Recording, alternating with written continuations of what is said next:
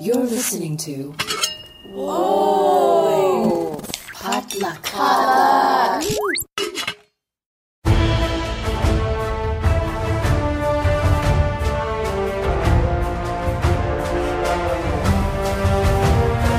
Welcome to Marvel Makeup. I'm Quincy. And I'm Kay, and this is a podcast where I teach Quincy a little bit about Marvel. And I teach Kay a little bit about makeup. Watch out, there are MCU spoilers ahead. Tons of spoilers. And today, our guest is an actor, director, comedian, and educator. He's held numerous residencies through Richmond, Virginia, and Los Angeles, and was awarded honorable mention for excellence in theater education by the American Theater Wing for the 2019 Tony Awards. In 2018, he was also awarded the Second City Hollywood Bob Curry Fellowship. Please welcome my best friend, Donzel Lewis. Donzel Lewis. Sorry, Kay, went off script. Welcome, Donzel. Thanks so much for being here.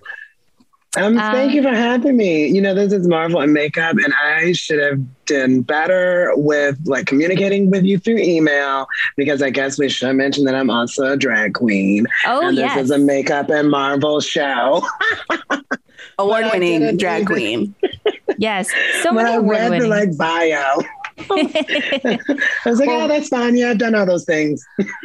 well, I mean, which was, we knew that. So so no, we're mentioning it now, which is why you're a great guest for Marvel Makeup. A booked and busy drag queen, also. B and Bead. B and Bead. Oh, I like the sound of that. And well, in terms of the Marvel portion today, we are talking about Black Panther, which was directed by Ryan Coogler, and which he co-wrote with Joe Robert Cole, and was released on February 16th of 2018. If you don't know, Ryan Coogler also directed Fruitvale Station and Creed. So those were some of his other movies to get you into the mindset of what was happening in 2018. Black Panther, obviously a record-breaking movie because of the all Black, all African-American cast. So there were other very big milestones for the community as well that year. For example, Meghan Markle and Prince Harry got married that year, which was pretty substantial. But Beyonce was the first Black woman to headline Coachella in 2018. And also the Obama portraits were revealed that year, which gave the National Portrait Gallery the first paintings that were painted by African-American artists, as well as Jordan Peele winning for the Oscar for Best Original Screenplay, and Childish Gambino coming out with This Is America.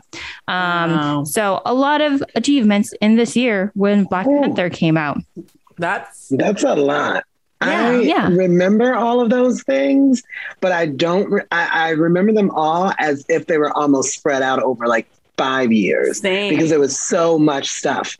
That was all 1 year. That was all in 2018. Wow. I just can't believe Meghan Markle's only been married to Prince Harry for 3 years. It feels like it's been longer. I mean, they talk about it so much.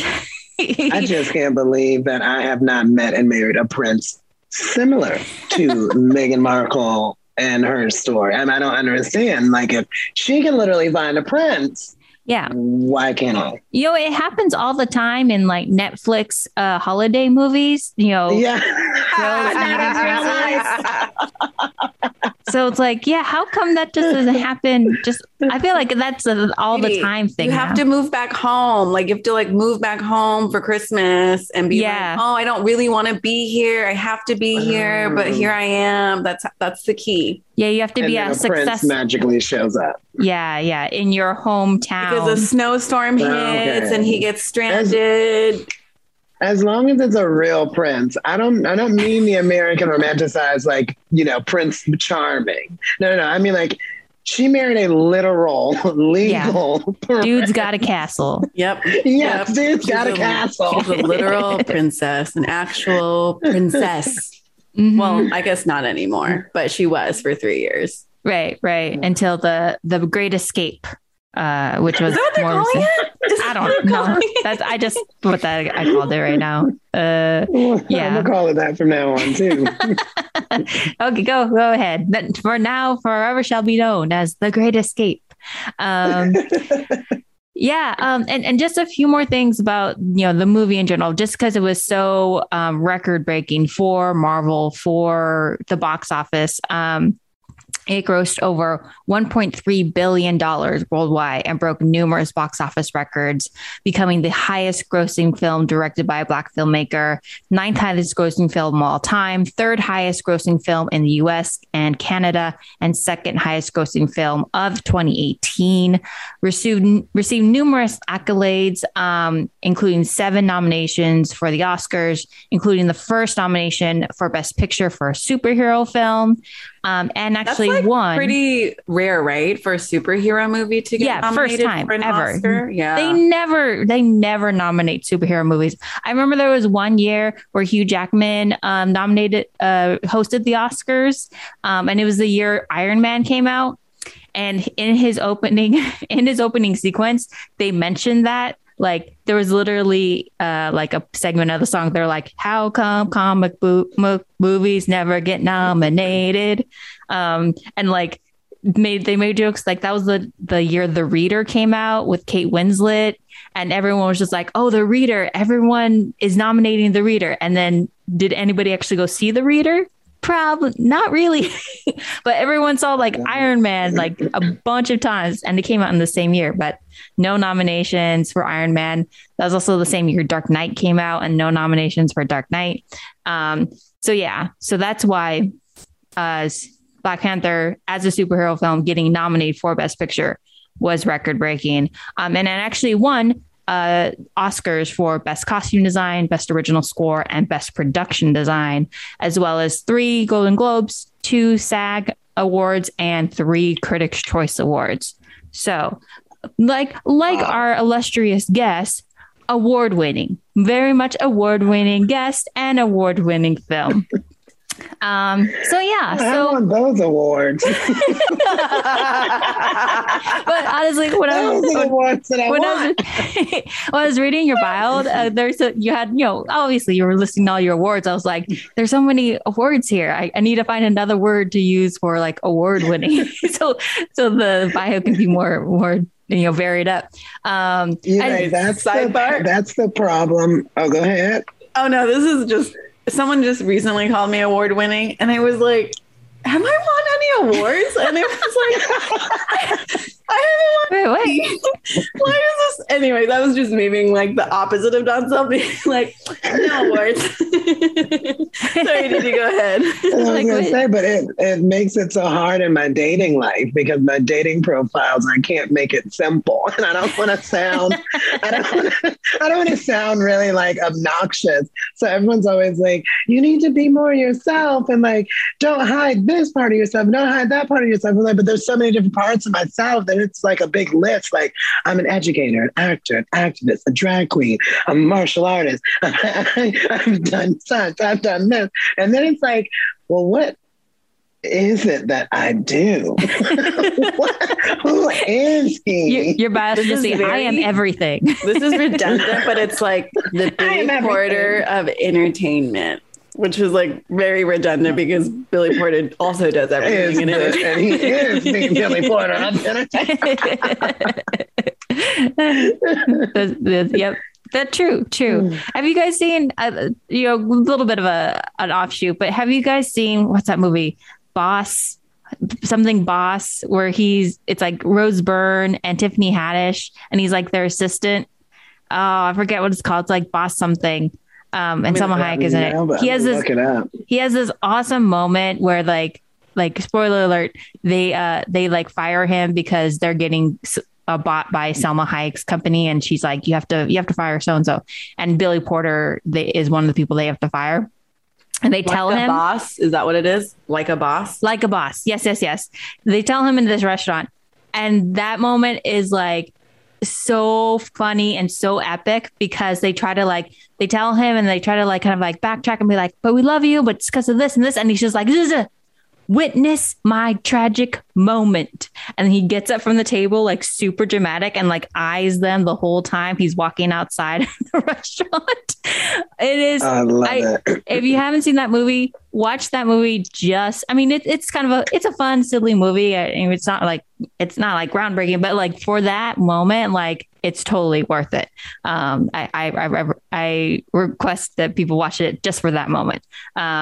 So yeah, small little bit Billy Porter tangent.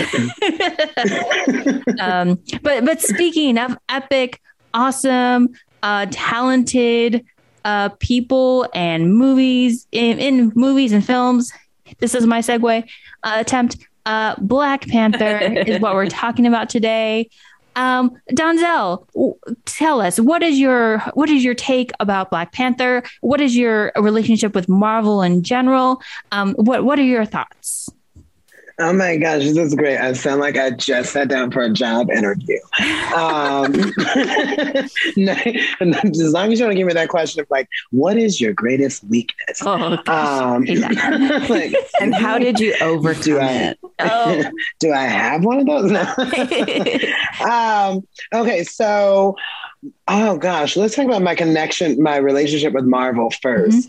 I am a huge Marvel fan, but I am very new to the Marvel universe. Okay. I feel like I like to say I dibble and dabbled. I watched, the beginning of the Marvel life, right? When Iron Man came out, like I remember watching that. I remember watching the earlier movies, but never really becoming a follower of them. So at some point when it became like the Marvel, the MCU universe, when that happened, I had no idea that was existing. Okay. And then I watched Avengers Endgame. No, not Endgame. Which one? There's 3 Avengers, right? I think this is why me and Dee Dee are friends. As of now, there's 4. There's Avengers. 4? Yeah, there's Avengers. There's Avengers Age of Ultron. And then there's Infinity War. And then Endgame, which is the second half of Infinity War. Okay, that's the one. So I watched the first Avengers and never really remembered it. Never watched the second one. And then at some point, I like in 2018 or 2019, I watched Infinity War. Mm-hmm.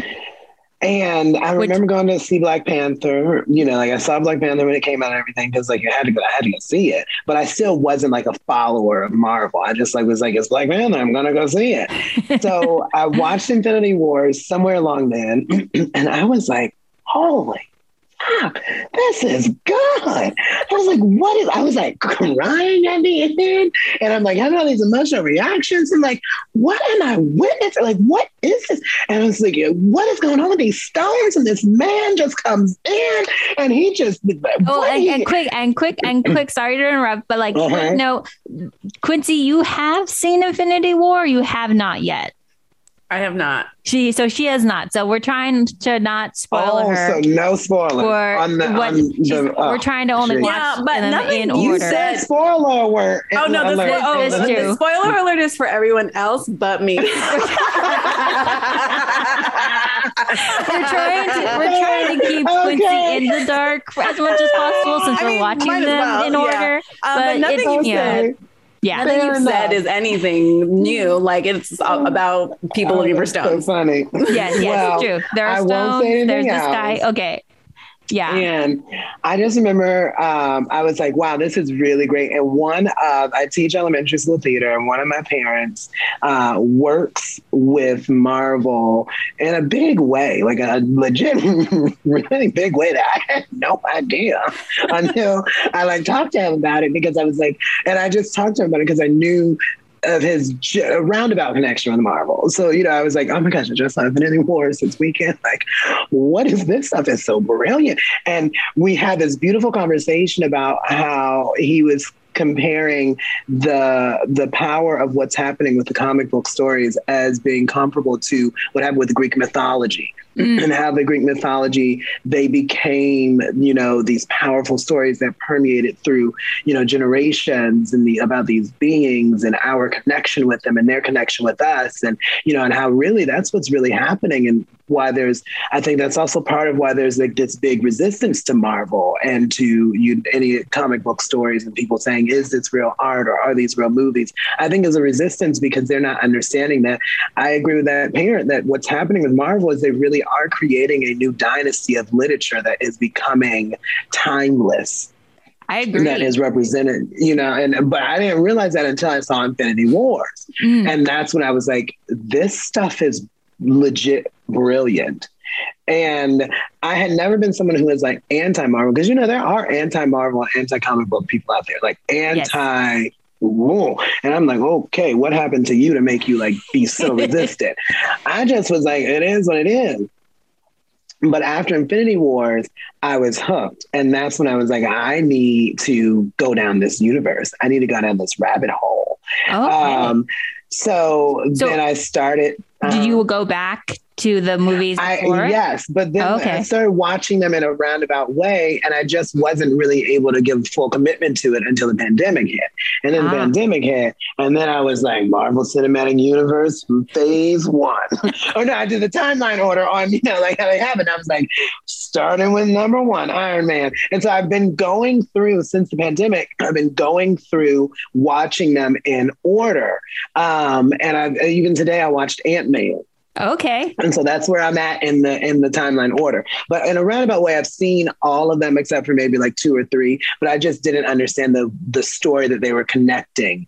And until I saw Infinity Wars, then of course I started to go back and watch them in order, and I've seen Endgame and everything. So like I just, the only thing I need to do now is literally just watch them in order to see how they complete the story, because it's so brilliant what they're doing. Yeah. Yeah. And the thing is I feel like what's great about these movies is I think the reason why some people are anti-Marvel is because when you might see a Marvel movie at some point down the line that isn't one of the stronger ones, and you're just like, I don't see the big deal. But once you find one that really like resonates with you, like that can cue you into being like, this is connected to a larger story. So let me go ahead and give the rest of them a try. And when you see them in kind of like from that bigger perspective, you can kind of appreciate it more because of all the different connections. Yeah, I totally agree. As well as I think also when you watch a Justice League, not a Justice League, when you watch a DC movie, and they're just not as well done. And so I think if you can see an average like Marvel, and then you see a DC, and you're like me, you're hopping around, you're like, what's the big talk about all this? But then once you start to see, like you said, you see those really good Marvel ones, and you're like, this is the blueprint. Yeah. This is, well, I will say you can't get it. For DC, for a little bit, when Christopher Nolan did the Dark Knight trilogy, it looked like DC was like really pushing ahead. And then I don't know what happened. Maybe Kay, but then after that, it was like nothing. And then Marvel really picked up steam and then figured its voice and brand out. And then now it feels like for DC, because I love the grit and edginess in DC comics, but it seems like rather than figuring out what they want to do and how they want to do things differently, they're trying to do what Marvel is already doing. Yeah, they weren't doing that like overall universe at that point.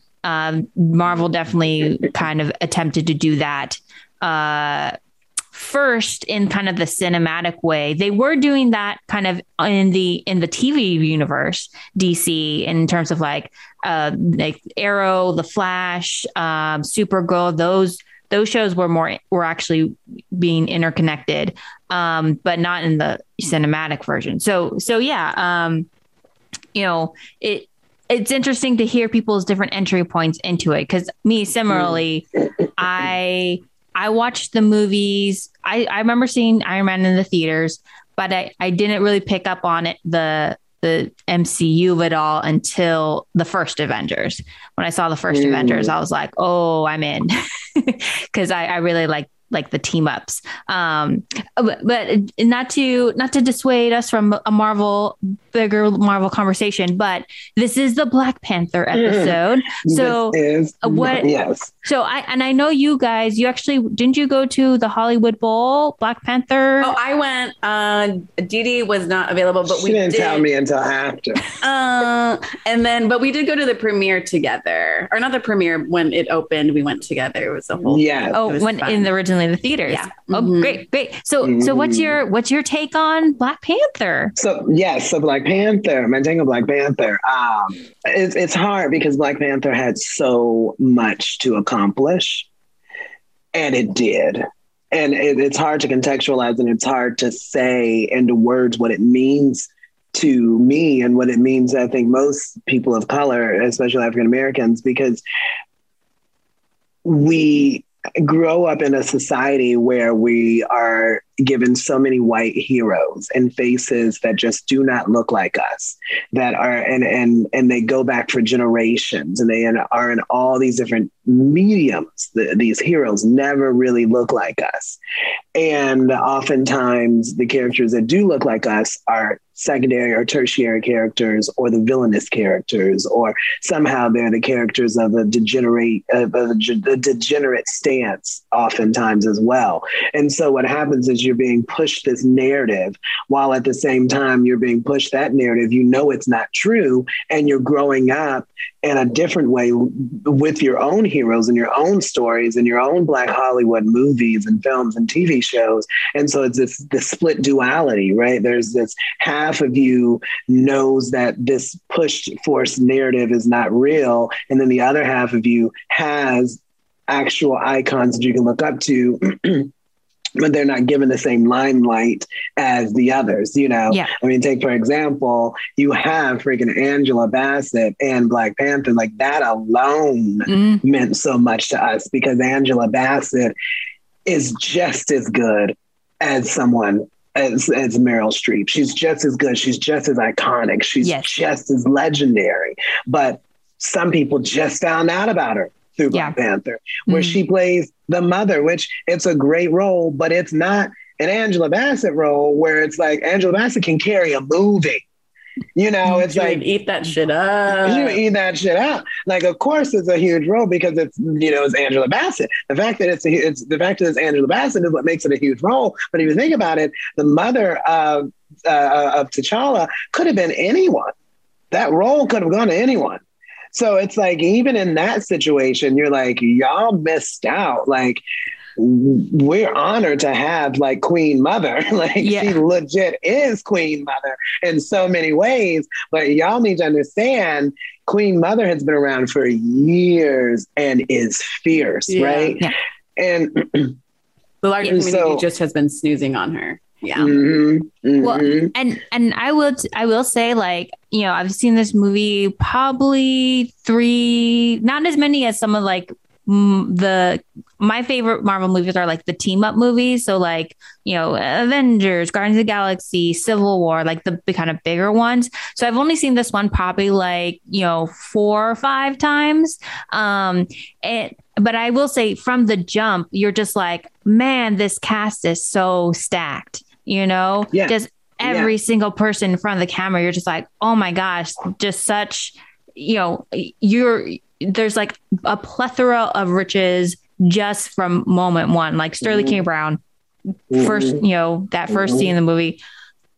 I mean, he makes me cry, and This Is Us all the time. So I don't know if that was just like a natural reaction, like, he's on screen, I'm going to cry. But like, for him to, and that's the thing, though. Yeah, like you said, a plethora of riches. Like that's the best way to describe, I feel like, Black Panther for me, is because it delivered on everything, and it delivered on everything exceptionally well. It was culturally rich with our culture, both in our entertainment culture, like you said, like Sterling K. Brown, Angela Bassett, Forrest Whitaker, Lupita Nyong'o, Chadwick Boseman. I mean, like, the list goes on. Yep. And the legends that it has started to birth from that, the newcomers, you know, who Winston Duke, who was the Jabari leader, and now look at his career, right? Like, It also launched careers. You had Michael B. Jordan. Like, so you had that culturally, rich, but then also you had the cultural history in there, and you had the mythology, the African, the mythology going on, and you had the wardrobe stylist going back and pulling out African images and bringing that into the wardrobes and costume and making it rich. And even the music, that moment when they're like on the boat and the drums are playing, even in those subtleties of like bringing in the drums and what the drums meant to us and what they still mean to us, right? And you have this story of also the inner city and the kids not having someone to look up to. And then you have the beautiful moment at the end where, the little boy is talking to Chadwick Boseman, and like you see in his eyes the same thing that we all saw, which is like, wow, we finally have someone to look up to. We finally have our hero. We finally have our Captain America, our Superman. Then for me, like a king of men, a king of superheroes. Like I remember seeing, like, after the movie came out, like people, they did this thing on like Jimmy Fallon where like people would they had like fans stand in front of like a picture of Chadwick Boseman and like talk to the picture about what Black Panther meant to him, and then he would come out like after they were like done talking, and they would like freak out and be like, "Oh my God, surprise!" I remember one of the king, like straight, one of the fans straight was like doing the Wakanda symbol and be like, "My king," like guys straight, like, when you think about creating like what Marvel does, creating a mythology, creating kind of like its own, myths and kind of like canon that people can believe in, like they pretty much created like a dynasty and like a monarchy that, people of color were just like, here's, screw King of England, King and Queen of Wakanda. Like that's that's the royalty that I will be following stories about, through, through the line and through culture. And the beauty of that is like, it was mythology based in fact, where there were many African dynasties, and they are often not talked about in history because we painted, especially in the Western Hemisphere, we painted this savage image of Africa, or this poor image. We've created that narrative when that narrative is not true today, and that narrative was never true.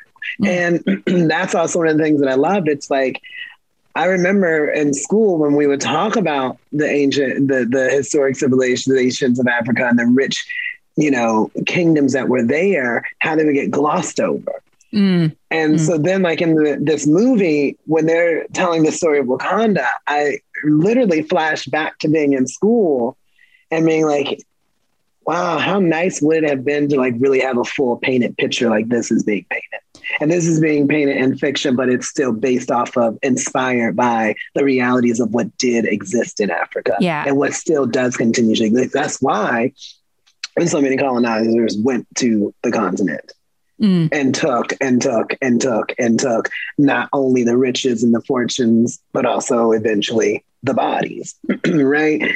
And so that's one of the things that I loved about how the movie also had the subtleties of social justice. So in that movie, in the first part of the movie, when Killmonger is in the museum, what a powerful scene. So first of all, you have, it's so multi-layered. First of all, you have them mentioning, I remember when I did my ancestor DNA, I was like, I wonder where I'm from, right?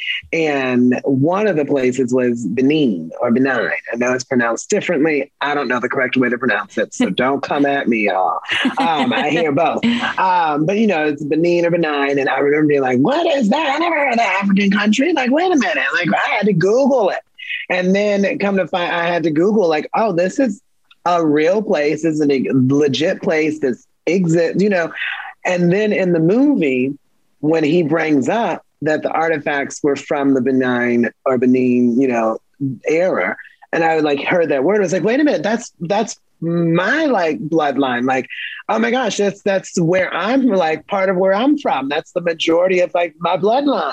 is like 50% from there, right? But I love how in the movie, that's again, like how many people I wonder walked out of there not even realizing that that's a real place. That was a real place. Yeah. They just thought it. I wonder how many people thought about this and was like, oh, well, they're just making this up. But like the truth is, it's like, no, artifacts were stolen from Africa. And one of those countries was Benin or Benin, where they stole a lot of slaves. Like that's a huge part of the beginning of the slavery happened in that area. Yeah. And it's also why I love they mention that country, because it was because of its connection to slavery like that. And the realities of how much was stolen that created this unfortunate disparity. And they mention that in the movie when Killmonger says, there are people that look like us all across the world. Yes. And there's one reason why there's so many of us all across the world like that. And it's not because most of us decided to go out and explore. Right. But not only are most of us like this, all of us that look like this all across the world, but most of us that look like us all across the world are hurting because we've been put at such a disadvantage and cut off from our roots and cut off from our ancestry. And not only cut off from it, but had it retrained and oftentimes beat out of us. Yep. Just ourselves, not only ourselves removed and taken, but that part of ourselves removed from us, not only us, ourselves physically removed, our but religion, us emotionally, spiritually. Yep. Exactly. Like taken from us. And and then you're in this museum, where this white woman is curator and educating him. Him. But not only is she curator of this exhibit, but like she's educating him when, first of all, like, where's the Black curator? Yeah. Like that scene was so intentionally done, because how often across the world is that the reality? And when you go into these museums and you walk in, and unless it's an African-American history museum, if there's oftentimes the curators are all white.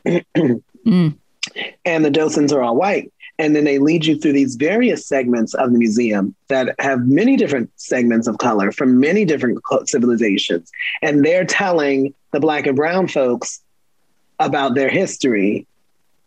And knowingly also, whatever they're telling is what they've decided is worthy to be shared. Yes. And many times they are getting it wrong, like that woman got it wrong and how Killmonger had to like correct her on it. Listen, I'm thinking about how I had one class in high school and it was called Eastern Studies and it was taught by a white woman. And yeah, it was great. Yeah, it's interesting. Great. But it's not, what I like about that movie is like that movie is more than entertainment, right? Like that movie was activism at the same time. And it was it was making a comment on that existence of the problem of education, with there not being enough cultural diversity in education that is, one, being taught by instructors of color. We need more instructors of color. And we're talking about all the different types of education. Like it may have been in college, like Quincy's college class. It may be a docent at a museum. It may be an elementary school teacher. Where are the teachers of color? Yeah. And then also these stories, who's choosing what is and is not added into the history books. Yeah. And who gets to decide what the curriculum is, basically. Exactly. Yeah. And in that movie, that one segment is like 5 minutes. And I'm just like, that's right. But you know what I mean? Like it unloads so much while at the same time, it's doing so much. It's educating, it's inspiring, it's advocating. Yeah. And then it's also meanwhile setting up his character and this story for what's to come. Yeah. And entertaining, exactly. And doing it and entertaining it in an exceptionally well way. Yeah. And in a powerful, inspiring way versus, kind of the more, kind of like darker ways in which like historic, like people of color's histories are covered, which just like it's all about the trauma and all that it's stuff. called deficit framing from my job. Deficit framing is when you like call something or someone or a country like poor, like, oh, and then forever the way you see it is just poor because you've framed it in a deficit versus I forget what the opposite is, but if you do it the opposite way, it now leaves so much more potential for the imagination to the possibility of what this thing, person, or country can be.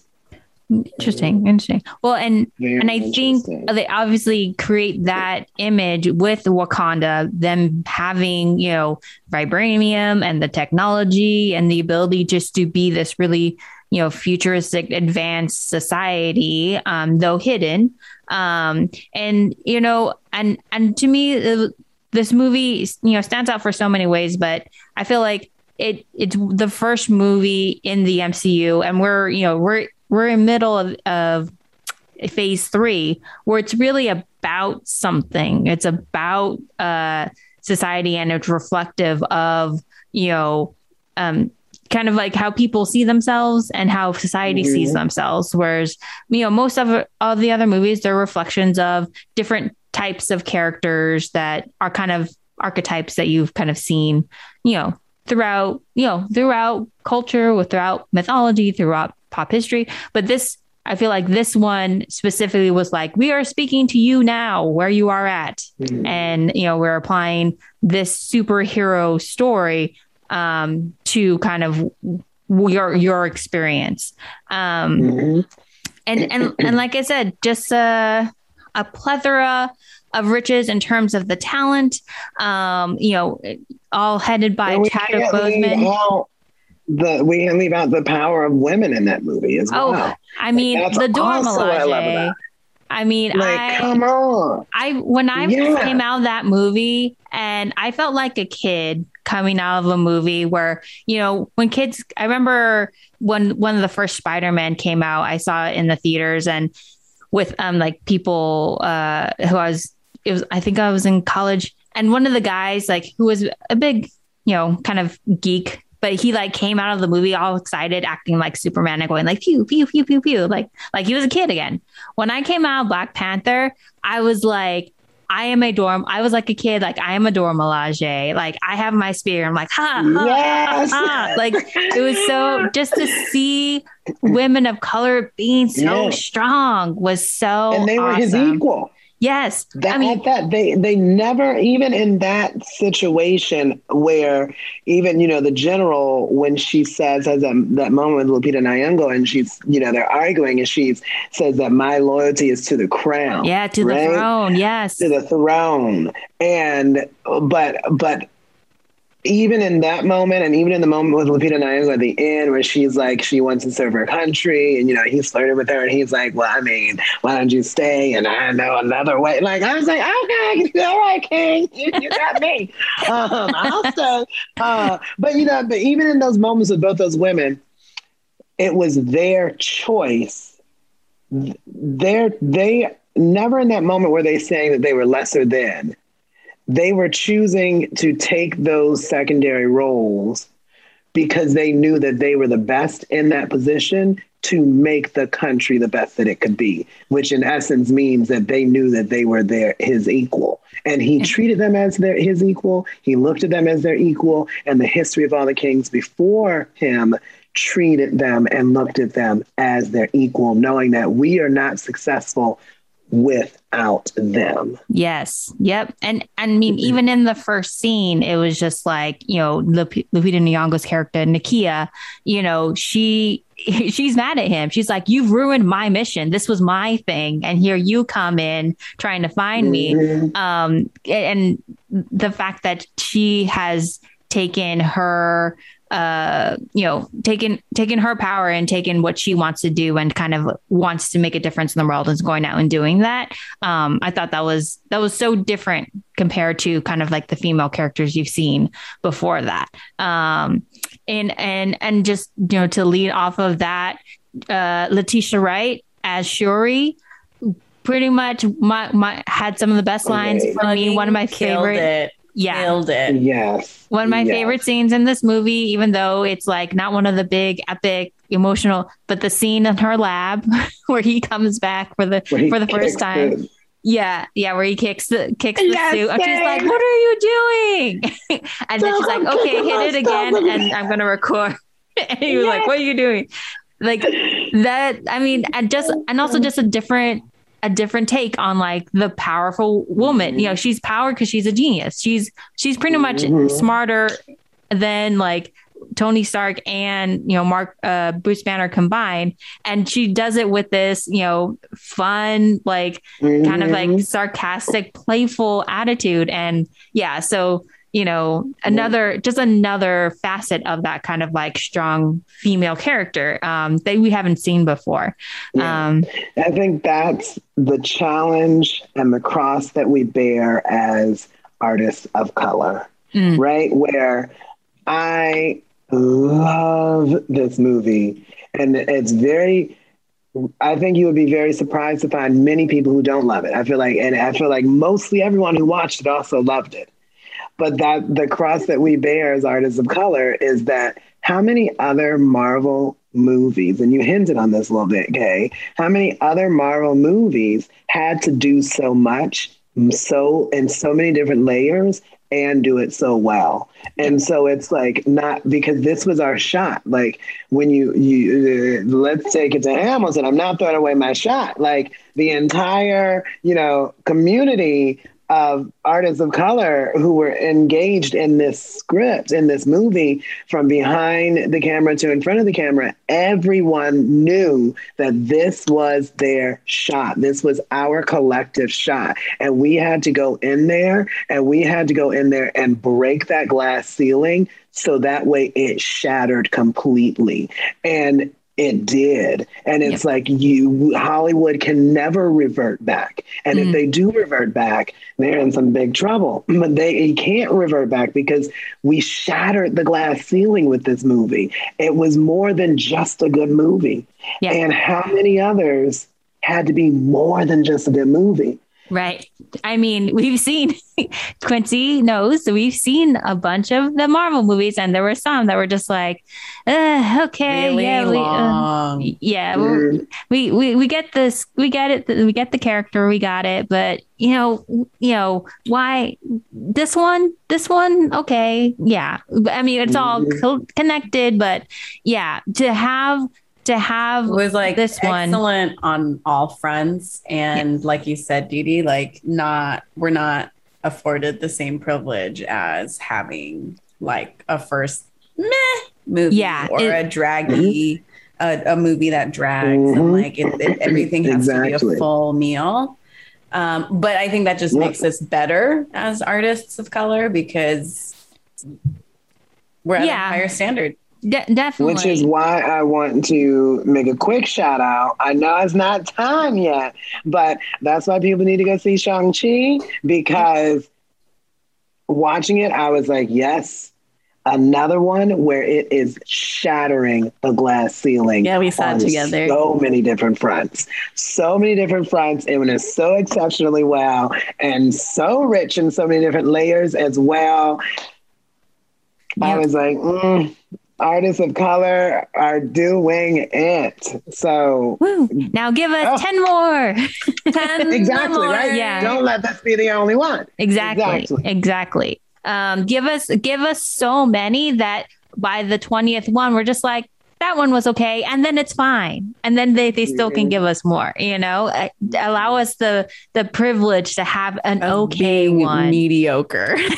Mediocre. You're right. But facts. Yeah. But in fact, don't get me started on that. The myth of like the narrative of the excellence factor within communities of color. I think that the excellence factor is oftentimes a direct example and influence of white supremacy and American white supremacy with its patriarchy. Yeah. Because this idea that we have to be 3 times as good or 2 times as good in order to succeed was and is unfortunately true.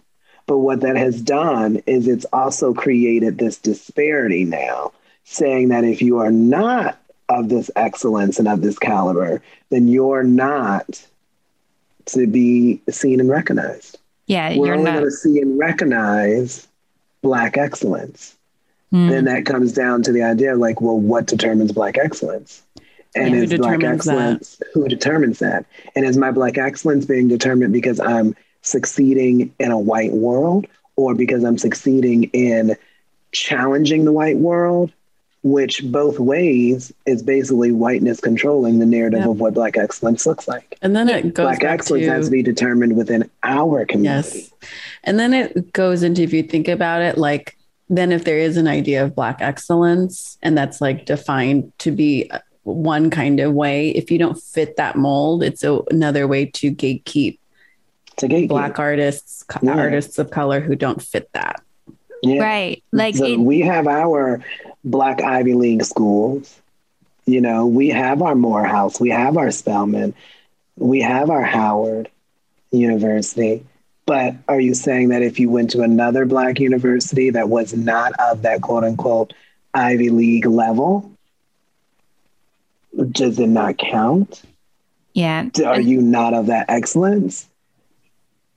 Yeah. And But I've people want to recognize that, right? Like people want to recognize, like Kamala, our VP, came from Howard, which I love. Like, and I have a lot of friends who came from Howard. But how many people know about the other Black universities and colleges that are not at Howard's level? But because we now got our VP, now we're hearing about the words, right? So it's very interesting is what I'm saying. Like, I definitely think that, you know, we all deserve the right to be our average, mediocre selves and still succeed. Yeah, we deserve to be enough, I think. We deserve to be enough. Yeah. Yes. And the fact that the idea of excellence and the idea of having to be like, I remember being told like 110%, like not just 100%, 110, which, you know, is mathematically wrong.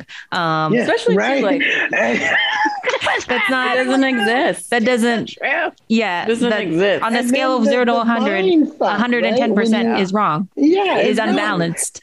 And you then know? the mind sense is fuck of mind- like I was gonna say like the mind fuck it does to you when you're at 103%, even though it's mathematically wrong, right? Say you're at 103, but then you're like, shit, I'm not 110. I'm just not good enough. Like you could be 97% good, better than, but because you've been told, and I remember being told that, right? Like you gotta be 100, do 110 better. So then it's just like, okay, so I didn't do 110, but if someone were to like actually look at what I did, they'd be like, oh, but you did 98. Yeah, be like, but that's still very Oh, strong. but that's not Yeah, 110. exactly. I'm And it not also at the creates this excellence like factor. unfair competition within the people of color community Because it makes you feel like communities there's because only one spot. exactly. Because it's just like, okay, we all know that we have to be 110% comparative to them, which means there's only one of us who can allowed to be that within ourselves. So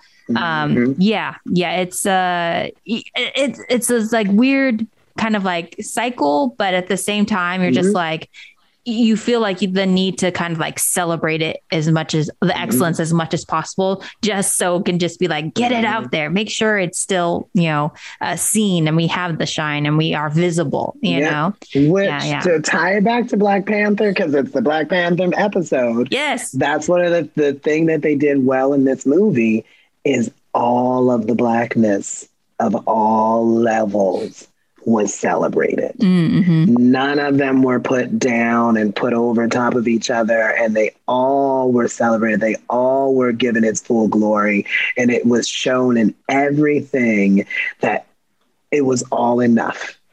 Yeah. And there were so many wonderful characters, right? Like everyone in their job was doing a great job. There wasn't like, we just only have this king who's really good.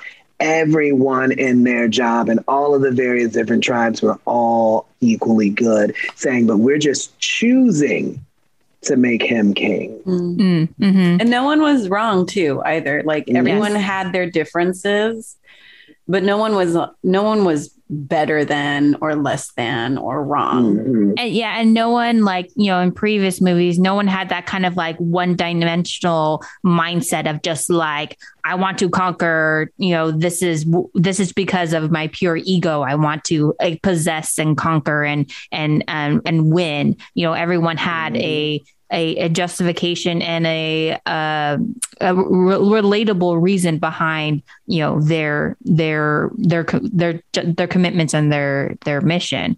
And like, for example, you had M'Baku, Winston Duke's character, who even in his he would, in the beginning, they're set up as kind of like the outsider tribe. By the end, he comes back and they have their whole reasoning of just like, I remember that great line of just like, no one's come here for some hundreds of years to our village, and now you come speaking of us, like stuff like that, where you're just like, yes, that's their perspective. And so many of the characters had their own philosophies that they played off of each other, which they've done it in other Marvel movies where the villain is kind of like even as strong as the lead. And I definitely feel like Killmonger, Michael B. Jordan's Killmonger, does that with his justification of, him wanting to just, liberate his brothers and sisters across the world with Wakanda technology.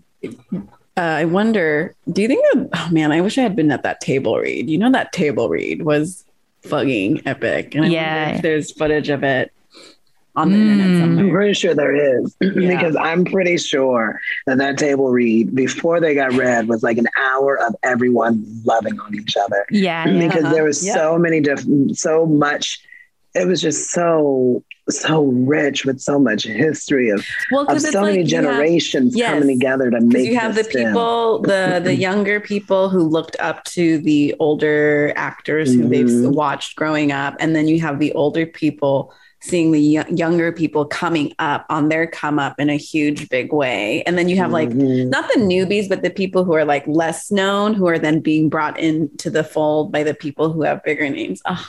Gosh. Yeah. And you definitely got that feel of like everyone knew this was a mission that they would have to dedicate themselves to. And they were all on board with what they were doing because they knew how they knew how special it was, because they literally were probably looking around and be like, it's never like this. It's like that Black Lady sketch show sketch. Have you seen that? Where it's like Black Lady courtroom, and they're all just like, they're all Black ladies in a courtroom. And as they're walking in and seeing that they're all Black ladies, they're like, hey, girl, how's it going? Like they're all happy about it because they're like, is this summer like this?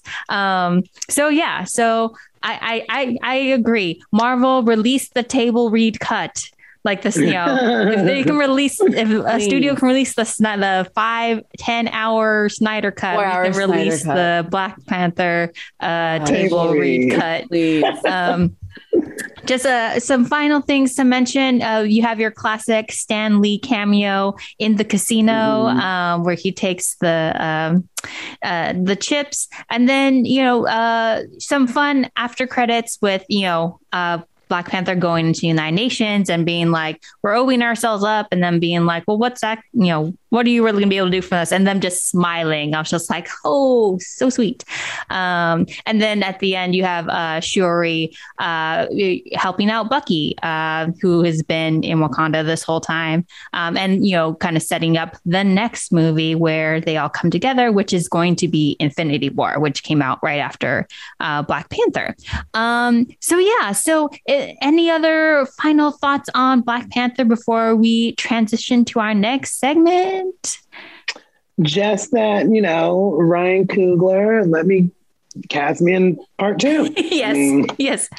If you want the award-winning Donzel Lewis, who is degree everything, martial artist, yes, in Black Panther 2 or 3 or 4 or as many as we can get in there.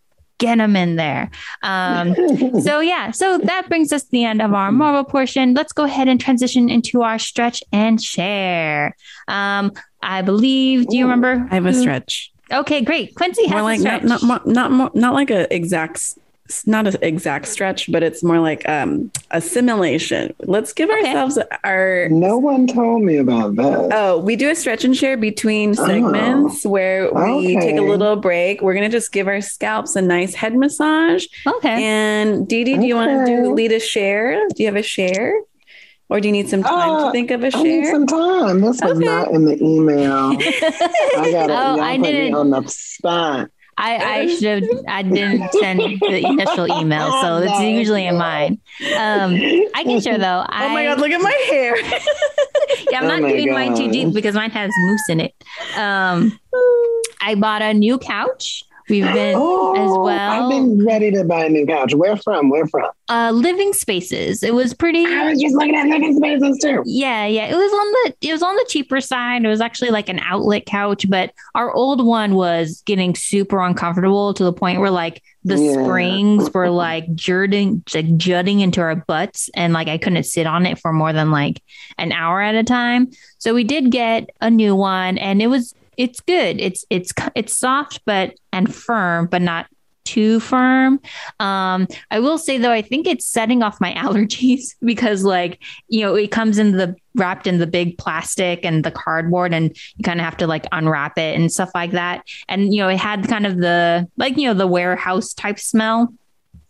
But it's kind of been we've had it only for like 3 days, and it still kind of smells. And I realized that like, I've been using it, but then when I would come into the bedroom, like my head would kind of like lighten a little bit, like it would ease a little bit. So I think the warehouse smell of the smell that's coming off of the dust.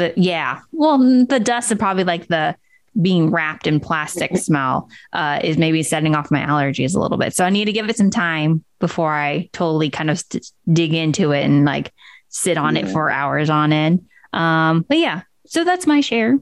I love that. Donzel or Quincy, your shares? I have a share. My share. Oh, go ahead, Dee Dee. Go. No, you go. I bought an air fryer. That's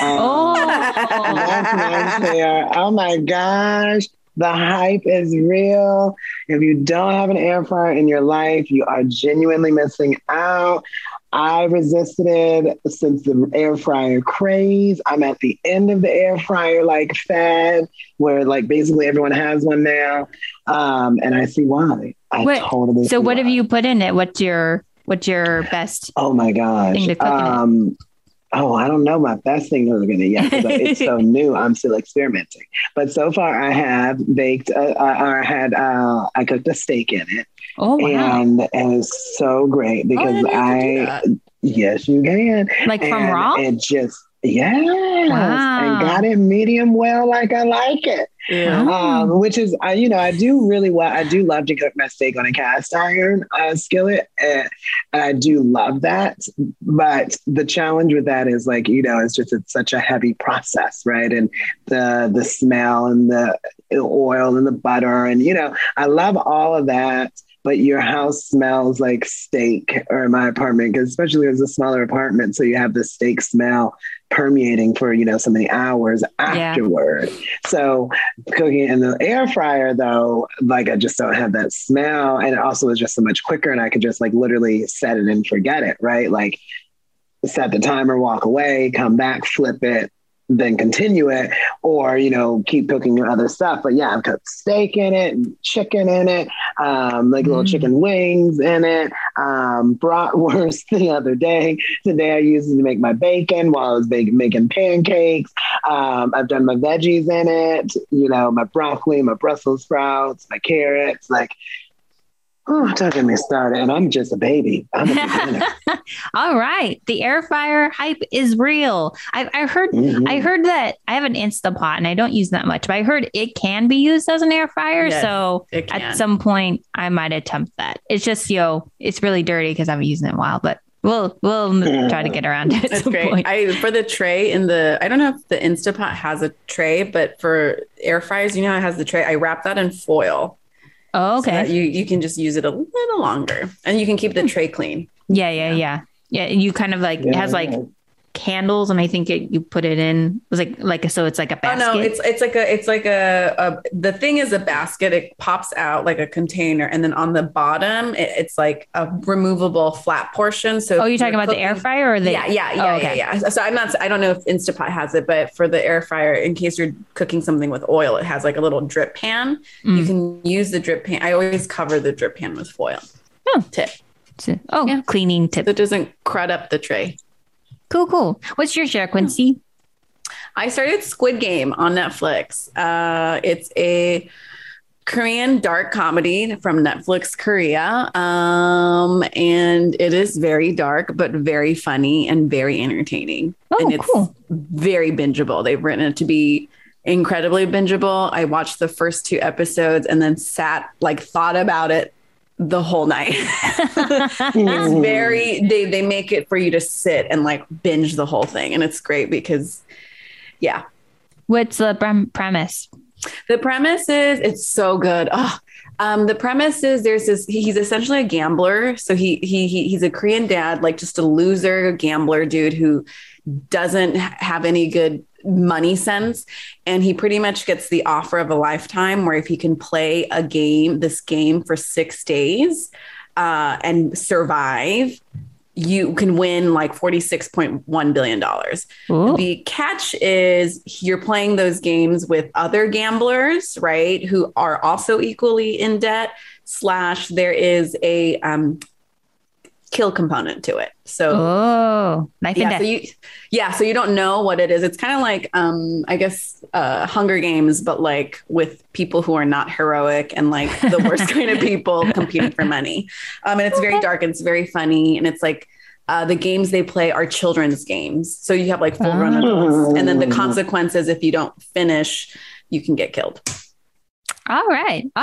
Good. Would recommend. Reference.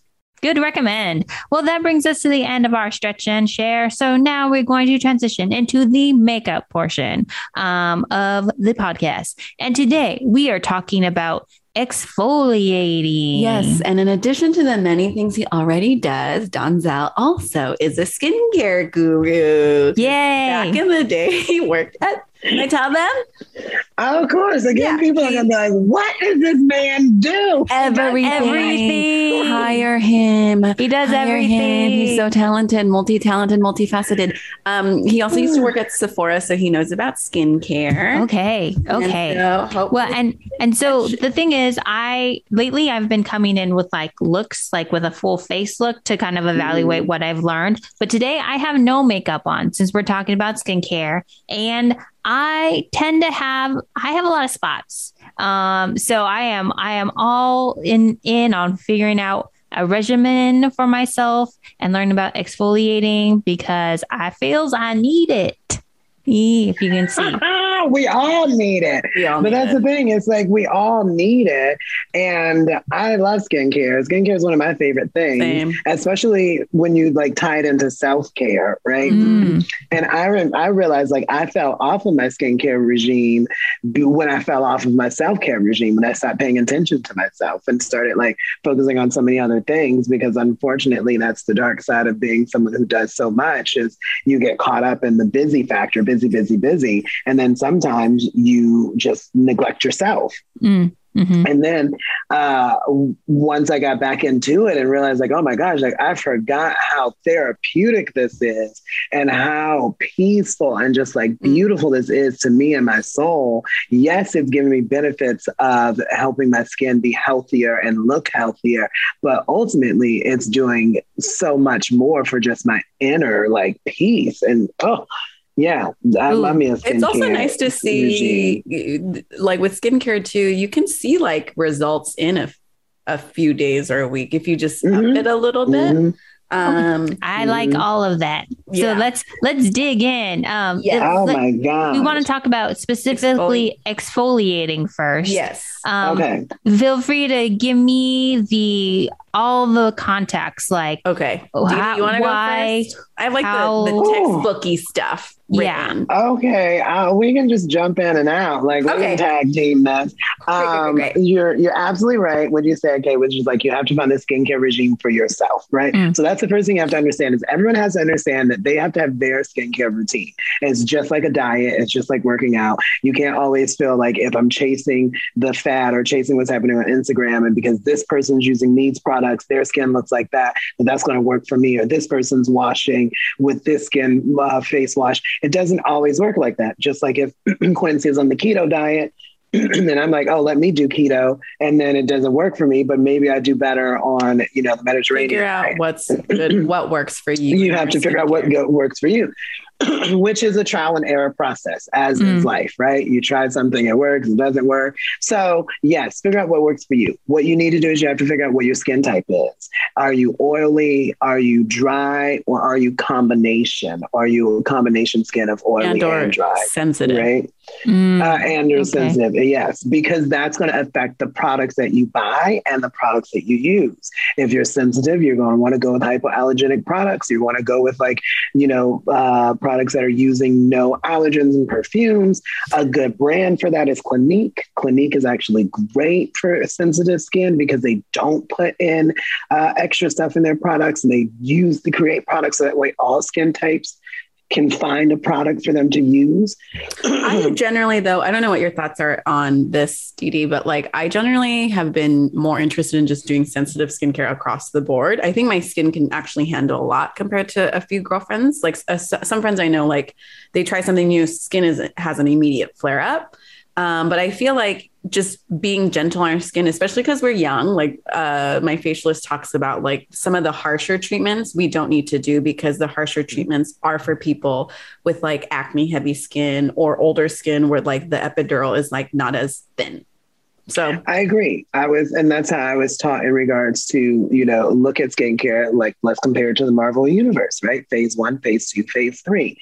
Phase 1 is your younger skin, where your younger skin, you have to be really protective of it because your younger skin is still developing. You are still developing. That's why so many people who have acne can get on a product and it ruin their skin actually, because it's too harsh for their product. And their skin is so young and so it's still overreact to protect exactly. And that's not just always teenagers. That can sometimes be someone in their 20s because their skin, they haven't really developed a routine for it yet.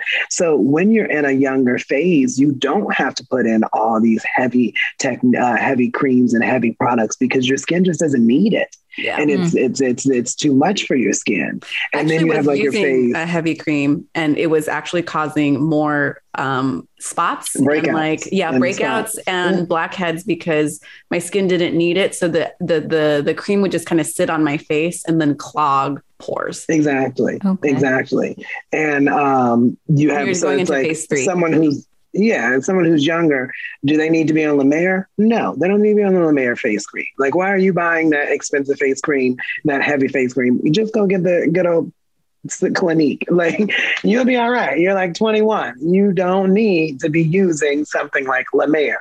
Yeah. Not yet. And then you have your phase 2, which is like somewhere around my age where it's like, okay, now I do got to start getting a little bit more detailed about my skincare. I got to do more than just wash my face, put a lotion on it, some sunblock and exfoliate a couple of times a week. Like I got to get targeted serums. I got to make sure I'm using the right eye cream. I got to start noticing that my skin is changing into a maturing skin. So now I'm going to start having areas that I want to target, whether it's my expression lines or my, the creases that come from just years of smiling, right? Like now I have to start to target that. Then you have your phase 3, which is your older, your elderly. So you have to put heavier products on just because in life at that age in general, you're going to have to do a lot more, right? At some point, I'm going to have to be drinking an Ensure. I don't need to be drinking an Ensure right now, though.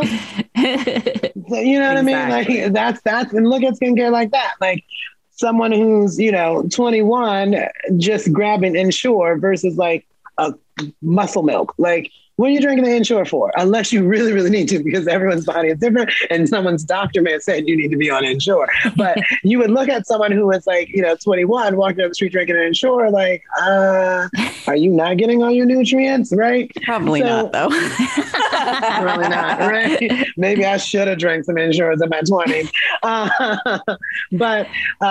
So you definitely, those are, I think, like skincare basics, right? Like those are things you want to know no matter what product you're looking for. What is your skin type? And then you start to figure out like, okay, now I know my skin type. Now let's look at the product. So today we're looking at exfoliators, not face lotions or eye creams, all those other things. We're looking at exfoliators and the purpose of them. So the exfoliator, go ahead. Which really quick, just if you don't know, it's just for the audience or people who don't know, it's a process where you remove and slough off your dead skin cells. And then your dead skin cells are the reasons why you may have clogged pores, blackheads, spots. And if you exfoliate and get rid of the dead skin cells, it also allows toners and serums to penetrate your skin. Okay. And those are the vitamins, the medicine for your skin, right? That's what you would look at serums for. So you have a specific issue, there's a serum for that. You said you have spots that you want to get rid of. There are serums that will target that. Yes, there are face lotions that will help. There will be, combined face lotions, like a brightening face lotion or something like that. But specifically, whenever you're feeling like I have this one specific issue, I'm pretty sure there's a serum that will target that, whether it be anti-aging, whether it be dark spot removal, whether it be helping with hydration if you're really dry. You want to find your serums because your serums are like taking your vitamins for your skin issue, right? With your exfoliator, like Quincy said, that's one of the biggest, those really are the two biggest things. Like one, it makes it so that when you put on your vitamins, it's getting all of it or much more of it than it did if you didn't exfoliate. It's kind of like if you had dirty laundry on your floors and you're trying to like Swiffer your floor, right? Like the dirty laundry is going to get in the way, but if you pick up and remove all the dirty laundry and then you have an open floor space, you can now Swiffer. Okay. All right. So exfoliating is cleaning up the floor before the floor of your face before you Swiffer it with the serums and the toners. Yes. And there's two kinds of exfoliants, right? There's chemical exfoliants, which have BHA or AHA. So it's like a peeling mask or a peeling gel you can apply. Like it's like applying like a lotion and it'll like kind of break down the dead skin. Or you can use a physical exfoliant, which is with a washcloth or what I have here. It's a rice soft scrub mask wash off or like a sugar scrub. So you would apply it and like manually rub your face with it. This one has like little rice beads in it and or like a brush, like a Clarisonic brush, which would help slough off that dead skin cell. Yeah. And I want to throw in there, maybe there's 2.1 types of exfoliators, or maybe, this one is also part of the chemical exfoliator family, but there's enzymatic exfoliators, and that might be part of the chemical exfoliator family.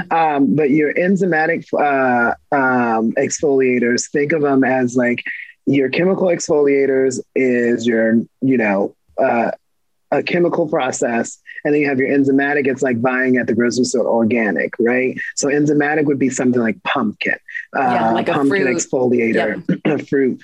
And that the particles of that, when it's on your face, eats away the dead skin cells. So it's doing the same thing as the chemical ones, but instead of it being a chemical product that's been developed or whatever, it's inorganic, it's a fruit, it's papaya, it's pumpkin, it's something like that that's eating it away. Okay. And so now, starting off, I'm me, and I'm not sure like what my exact skin type is. How should I approach exfoliating? You would want to, I would say, go with a chemical or enzymatic exfoliator. Okay. And the reason why I personally like both and I do both in the same week. One at the beginning of my week, I'll do one or the other. At the end of my week, I'll do the other. That's So just me. That's just my process. exfoliate twice a week. I exfoliate twice a week. That's my process. I think everyone should exfoliate once a week for sure. But if you're really on your skincare and if your skin really needs it, if you're like an older person, exfoliate twice a week. If you're in phase 2 or phase 3, if you're younger, once a week is probably good for you. If you're new to skincare or if your skincare is really sensitive, your skin is really sensitive, you don't need to do twice a week. Everyone needs to start with once a week. I know my skin, so twice a week for me is really good. On the flip side, for me, I would say for Kay, the opposite. I would tell her to go sensitive just because she's so new to it. Yeah, that's what I'm saying. Go sensitive. Oh, sorry. I thought you meant. Yeah. Oh, so you think the chemical ones are more sensitive than the physical ones? If you're getting an enzymatic one. And that's what I was going to say from there. So I would go on the sensitive route and I would go with an enzymatic. There are, I forget the product names, but I'm going to think of it. There's ones where it's a little powder and you put a little bit of water in your hands and you put it on and then you let it sit on your face and you massage it and push it around. So it works almost like a physical one. It's like a combined. It's because the little powder is working as a physical one, but also what the powder is, it's enzyme. So it's also eating it away at the same time. Mm-hmm. So you have something like a Kate Somerville, Eradicate. Is it Eradicate? No, Eradicate is in the product. There's Kate Somerville that she has that I don't remember the name of it. Y'all skincare like junkies out there, don't be mad at me for not knowing all the names of products. But people will be like, it's not this. But she has one where you put it on and you let it sit and it eats and you wash away, it eats it away. That one's a little bit of a rougher enzymatic one. But you have something like the Tatcha, Tatcha.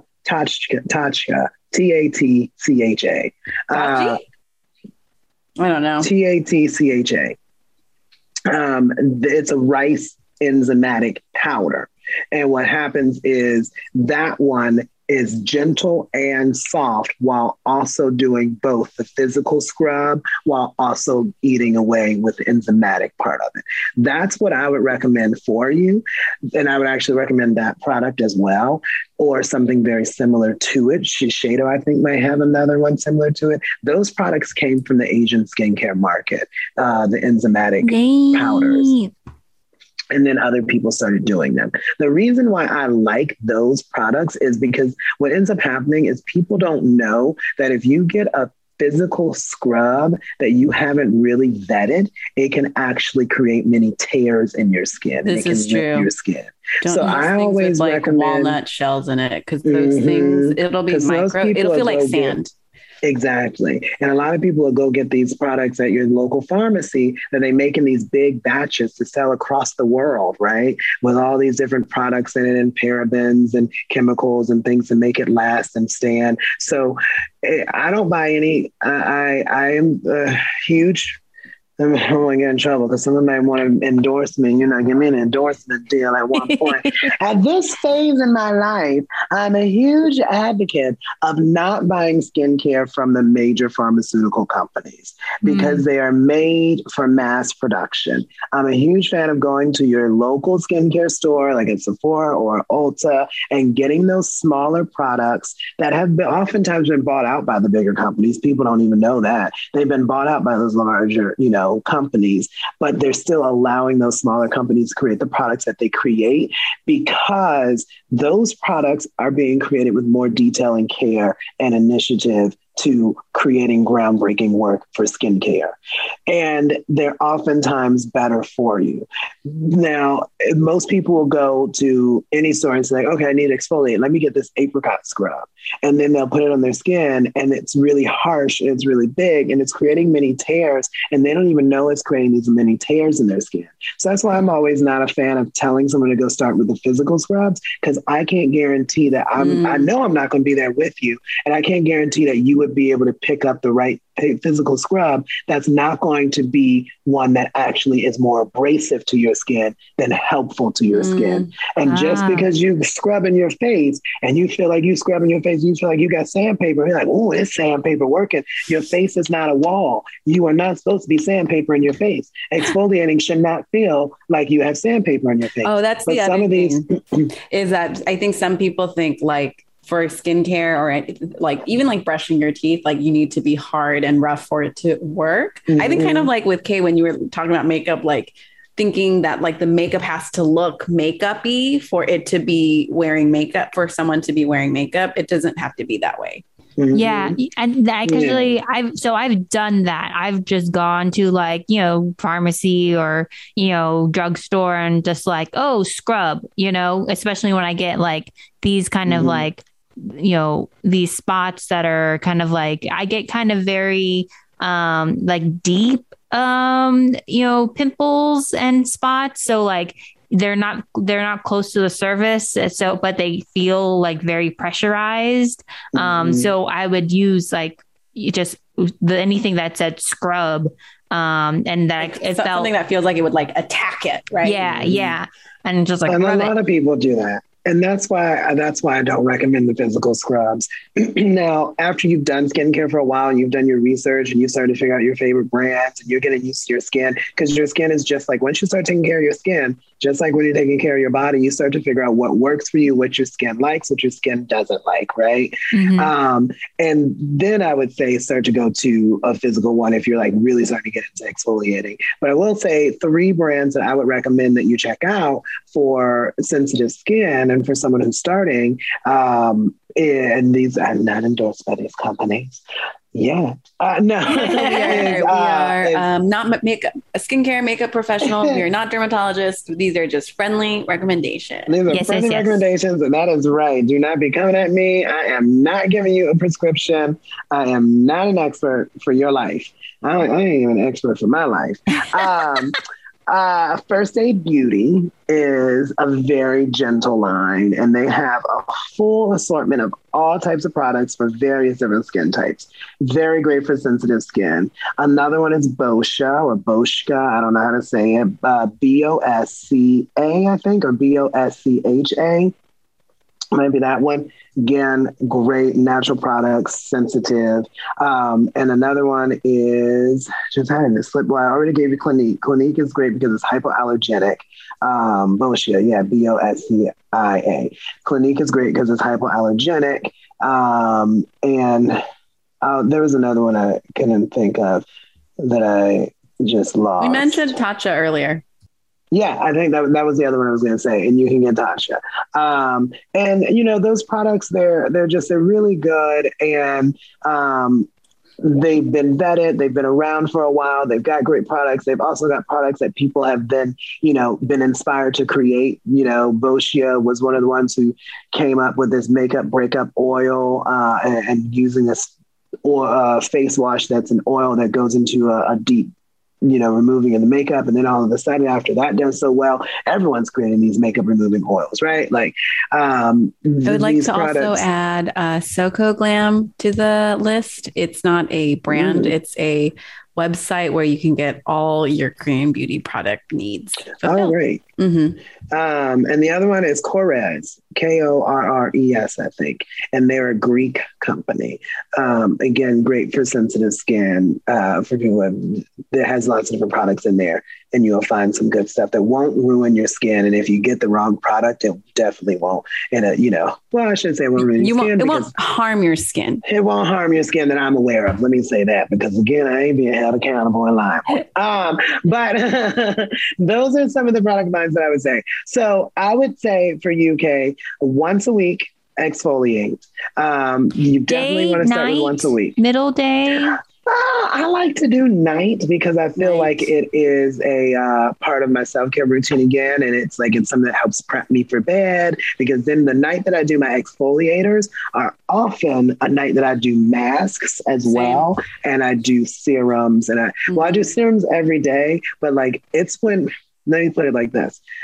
oftentimes the night that I do my exfoliator is when I am doing like a 20, 30-minute skincare process at minimum. We're talking, I'm going to wash my face, I'm going to exfoliate, and then I'm going to do a mask, then I'm going to do another mask. And then if I really feel kinky, I'm going to throw in a third mask.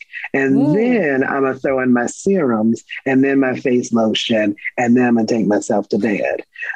And part of the reason you do, like, you give yourself your skin extra TLC when you exfoliate is because, again, you've sloughed off a lot of dead skin, and so now that's like exposed, and you have this like fresh baby skin, and you want to just drown it in moisturizer, so it's nice and so I'm gonna pour everything up in that, and then you do it at night too. It helps because then you have all this product on your face, and when you go to sleep, your skin at night regenerates and it's working on building all that up, so it's able to, while you're resting, it's able to like absorb that. And so the mask is the more medicine, right? I always thought masks were like a washer.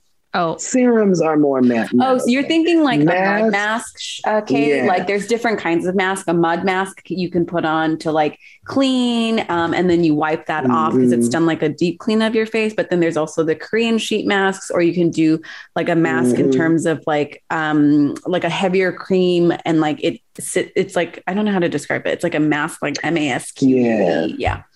So think of your mask as a treatment. Okay. Right? Like, because your serums you can use every day. Yes, your serums you can use every day. Your masks are something like your exfoliators, where you only want to do a mask once or twice a week, depending on your skincare needs. You don't need to be doing a mask every day unless you're doing a different type of a mask every day. Maybe one day you're doing a hydrating mask, the next day you're doing a brightening mask, the next day you're doing a clay mask, because there's all these different types of masks, right? So why would you don't need to do that every day though. But yeah, once or twice a week for your mask and your exfoliators. And some masks have now combined to exfoliators. So you could also get those too, where it's like you put it on, you let it dry, and then after you let it dry, you get the water, and then you start to move it around like an exfoliator, and it breaks down into this exfoliating product and starts to exfoliate as well. So there's so much to do. But for you, what I would say is just start with a simple enzymatic rice powder exfoliator. Okay. And that's what you want to do. Well, thank you so much. I feel so armed with knowledge, and I'm going to find something and start using it, because I've been wearing a lot more makeup. And so that actually has made me kind of break out a little more often, because I'm like putting it on, washing it off, putting it on, washing it off. Are you double cleansing? Yes. Double cleansing. Good. And then also, around the eyes, trying to stay soft, but also whenever I use eyeliner, I do like extra massaging because it's waterproof, so it's harder to get off. You can also use like an oil. I think we mentioned this, right? Like oil based, which I'm having trouble finding, because so many specifically are like oil free eye makeup remover. So I'm having to specifically search for that. Look for that, because you want to be, this is the most delicate area. The eye area is the most delicate area of your face. So you want to work that area the least, right? Unless you have like a specific tool or product that's really good to use that and gentle with that. But most people with their hands, if they're washing their face and doing their eye area with their hands, they'll get too rough. So you want to definitely be really careful with that area, because that's where your skin is the thinnest on your face. And look for that oil-free makeup, that oil makeup remover. Sephora brand has a good one. Check Clinique, I don't know if they have one. Benefit has like a cream, or they did at a time, I don't know if they still have it, they had like a cream and you put it on and you just let it sit. And sometimes that's what you have to do with your oil eyeliner eye removers, is you have to get it on that little cotton swab, and then you press it on for a little bit to let it break down the oils of the makeup. Then you start to gently move it away. A lot of people will take it, wet it, and then just go straight to like left, right. And it's like, no. Like let it sit on the area, let it break it down for a few seconds. Doesn't have to be long, and then work it.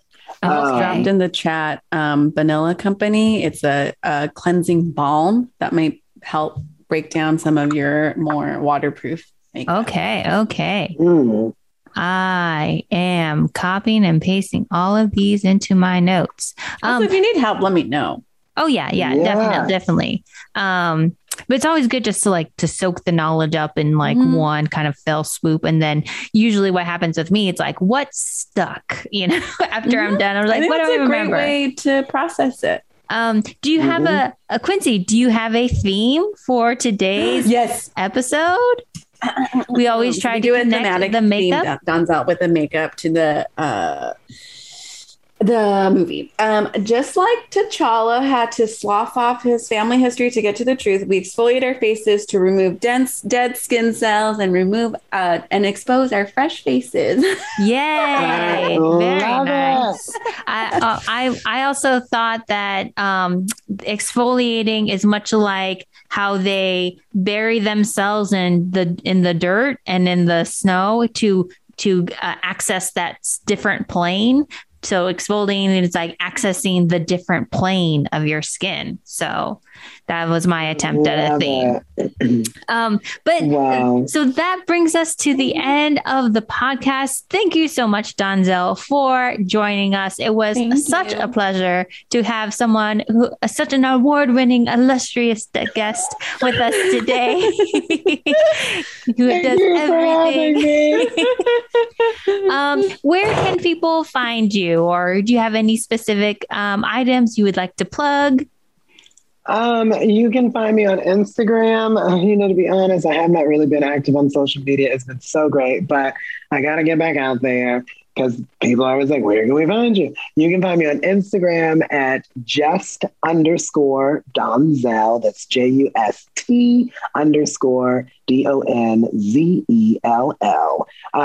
So find me at Instagram, just_Donzelle. And if you are a hot single guy and you're interested, then you are welcome to slide into my DMs. Oh, dang. If you are a casting director and you're interested in casting me, you can slide into my DMs. If you are a wealthy millionaire and you're thinking about becoming my sponsor or my sugar daddy, you can slide into my DMs. If you're a prince, legit prince with a castle, slide into my DMs. And then sell us the rights to your story so we can write that movie for Netflix. Oh, yes. Well, thank you so much again. And if you'd like to reach out to us or find out more about Marvel Makeup, you can follow us on all social media at Marvel Makeup, or you can email us at marvelmakeuppod@gmail.com. Please rate and review and subscribe wherever you find your podcasts. And please give us 5 stars so that our Asian moms will know that we're actually pretty entertaining. Yeah. And you're doing 110%. Exactly. We are, even though it's mathematically impossible. Mathematically impossible. Well, thank you, everyone. Catch you next time on Marvel and Makeup. Bye.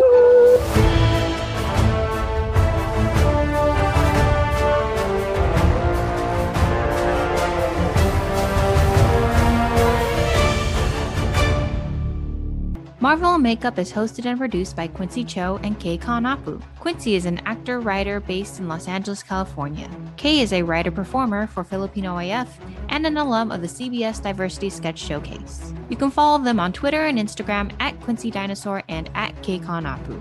The music for Marvel and Makeup was composed by Clarence Yap and our artwork was designed by Patty Lynn.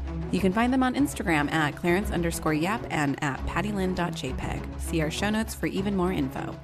Marvel Makeup is also a member of the Potluck Podcast Collective, a network of Asian American hosted podcasts. Please check out our fellow Potluck pods by going to the website podcastpotluck.com.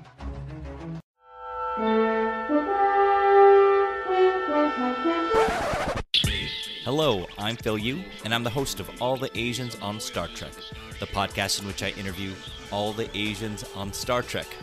I'm talking to actors, writers, directors, stunt people, background extras. You know, all the Asians on Star Trek. Find out more at alltheasiansonstartrek.com. Part of the Potluck Podcast Collective.